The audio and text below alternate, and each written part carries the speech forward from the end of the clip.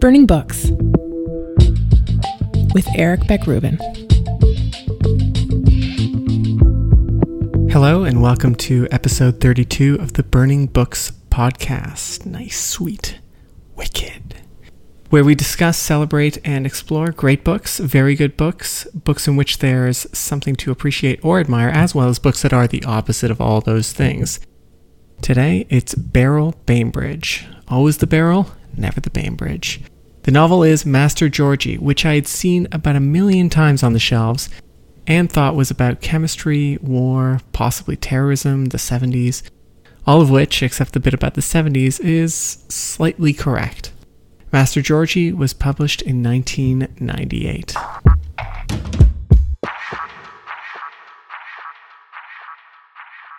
First chapter of the novel is entitled Plate 1, 1846. Girl in the Presence of Death. And okay, I'm immediately intrigued. I quickly learned this wasn't about food, although Girl in the Presence of Death could be about some kind of banquet, and that the word plate referred to a photographic plate. And there's something about early photography, about the origins of any art or science, or even term, before it's manipulated and diluted, or in this case, turned into taken on an iPhone 6. That's just really exciting. The origins of things and what those things become are often quite far apart from one another, and it's exciting to follow the journey from where it starts to where it is now. But back to the story. Girl in the Presence of... You know the rest of it by now. The girl in the chapter heading is Myrtle, who is the novel's most interesting character, and the death is the corpse of Mr. Hardy, father of George Hardy, and that would be Master Georgie. How Myrtle ends up in a photograph with the dead Mr. Hardy is ostensibly the subject of the opening chapter, but the real subject, at least in my mind, is Myrtle.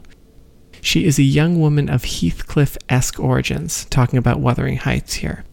In a gesture that's too obvious to be incidental, Myrtle is a ragamuffin orphan picked up on the Liverpool docks by Mr. Hardy, and is brought by him into his grand house where she immediately falls in love with his son, George. It's definitely a softer love that Myrtle has for her stepbrother George than the fierce love that Heathcliff has for Catherine, but the echo is there. Myrtle lionizes Georgie, even as she describes how he pushes her aside, treats his mother poorly, and is as self-absorbed, possibly even more so, than most adolescents. In fact, throughout the course of the book, Georgie never really changes, and Myrtle's fruitless love for him never wavers, which is portentous in a way, for in this book, a book that is organized according to photographic stills, things don't really change. Plate number 2 is entitled 1850, A Veil Lifted. And it continues the motif established in plate number 1. This chapter is about the life and activities of Master George Hardy as seen by the people in his orbit. Is this chapter title, A Veil Lifted, a reference to George Eliot's amazing novella, The Lifted Veil? Why not? Eliot's short novel is a ghost story of sorts, or maybe a horror story. The overriding memory I have from reading it is of fear, heart-pounding fear. It was so excellent. This second plate in Master Georgie is narrated by what seemed in the previous plate to be a minor character, a street scoundrel, in a sense like Myrtle, who plays a clever trick on Georgie and ingratiates himself into the Hardy household. His name is Pompey Jones, and like Myrtle, he will form an on and off part of Georgie's coterie, appearing wherever Georgie travels. Same thing goes for the next plate. 1854, Tug of War beside the sweet waters of Europe. In this part, we're hearing from geologist and generally solid piece of crust, Dr. Potter, also latterly of the Hardy household, and now accompanying George, Myrtle, and shortly Pompey Jones as they gravitate towards the Crimean War. If Tug of War beside the sweet waters of Europe refers to another English classic, and I figure it does because why give up comparing one's book to better books when there remain better books out there, I don't know which this other book could be. Maybe it's something by Jeffrey Archer. While Myrtle is the finest character in this novel, Dr. Potter does provide a good counterpoint. Mango and passion fruit cream does have some good acidity there, and it does manage to balance that very, very rich chocolate ganache. He's suspicious of the direction the small group is taking and is equally uncertain of Master Georgie, even if he continues to follow him into what the reader senses will be a death trap. because what do we know about the Crimean War except the charge of the Light Brigade and the fact that the entire thing was a death trap? After having begun in England, the latter chapters of the novel revolve around the battle in Crimea. Anticipation, action, aftermath. It's a long way from home, and it's never entirely clear why the plot follows the line it does. Sure, George thinks he is destined for some kind of heroic fulfillment, and we get the sense the author wants to uphold and explore that dream while dragging through the mud the ideas that underpin it. But really? That's what's driving this plot? This, then, becomes the central question of the book. Can what is, in effect, an insipid idea for a plot still make for a good novel?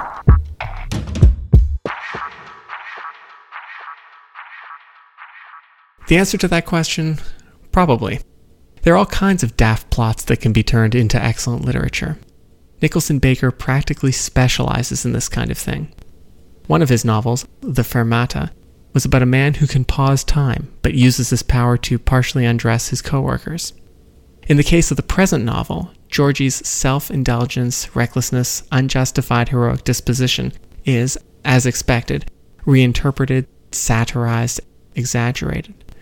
Nationalism and the foreign adventures of an imperial army are exposed as profiteering off sentiment. The high-born men in charge of the forces are revealed, or more like confirmed, as Nimrods, in the colloquial, not original sense of the word. But just as you knew that I was going to say that nationalism is largely revolting and that toffs can be twits, you knew Bainbridge was going to say it as well. It's all kind of yesterday's news. At the same time, to say an idea or opinion is unoriginal is not really much of a complaint. Almost every idea we read has been expressed before. Originality, if it does exist, most often comes in the way that thought is expressed. And Bainbridge, when she's on, can get her characters to speak in exciting and sharp ways. Here, for example, is Myrtle, in a moment of self-recognition, confirming and excusing her love of the ever-distant Georgie. It had been my conceit that it was enough to give love, that to receive it would have altered the nature of my obsession. I mean, let's hear that again. Slower. It had been my conceit that it was enough to give love, that to receive it would have altered the nature of my obsession. That is really good. Same goes with Dr. Potter, reflecting on a more general subject, the interconnection of chance and destiny. Perhaps chance and destiny are interdependent, in that the latter cannot be fulfilled without the casual intervention of the former. A craggy rock placed at a distance from water will never be worn smooth. As Polonius did say, brevity is the soul of wit, and when she's brief, Bainbridge is spicy. But you know what I'm going to say next, right? That these moments are too few and far between, even in a short book like Master Georgie. And the predictability that governs most of the plot, that's the problem of the book. Once the reader gets a grip on Georgie's character, especially his solipsism, and grasps the relation of every other character, Myrtle, Pompey Jones, Dr. Potter, to this self-absorbed center, there's nothing that surprises you. Like an army that's caught in a swamp in Russia, you know you're not going anywhere fast, and you have a strong sense of what the next day, the next chapter, the next plate will bring.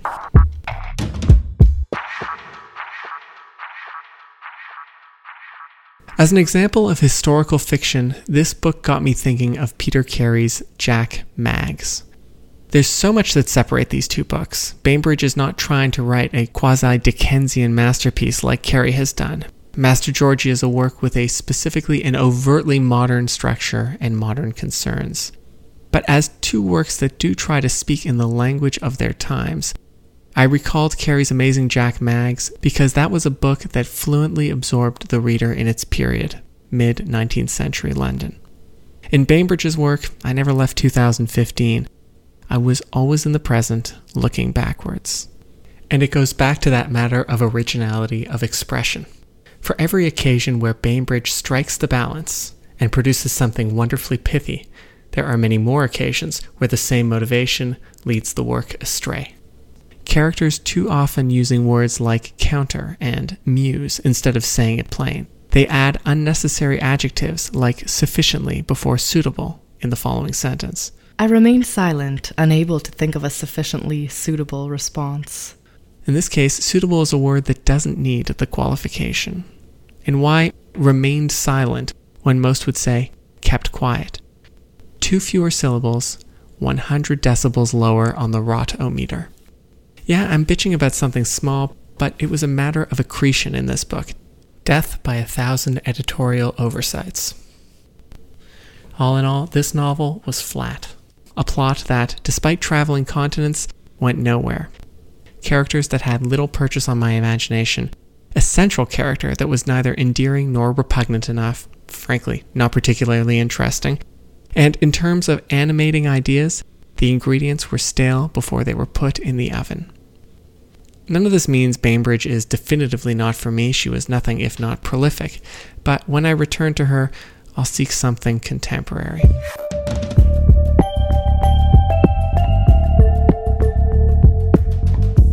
Thank you for listening. Next up on Burning Books will be a review of Thomas Bernhard's first novel, the aptly named Frost. Burning Books is part of the Litopia network of podcasts, and you can hear back episodes, subscribe, and reach me there via the email the show button, all by going to litopia.com, which has been relaunched and looks gorgeous, and following the link to Burning Books. I also enjoyed getting your tweets, nasty and nice. I'm at Burning Books Pod. My thanks to Hakan Özkan for the music. There are several ways to thank someone. So, let's start with the easiest. Teşekkürler. To Natalie Matheson for reading the excerpts. Who is this weirdo? To Peter Cox, executive producer of the show. The second word is aluminum. Aluminium. Okay, no, that's bull. You're doing that on purpose. And as always, and especially now, because now is the time, go Jays. April is the greatest month.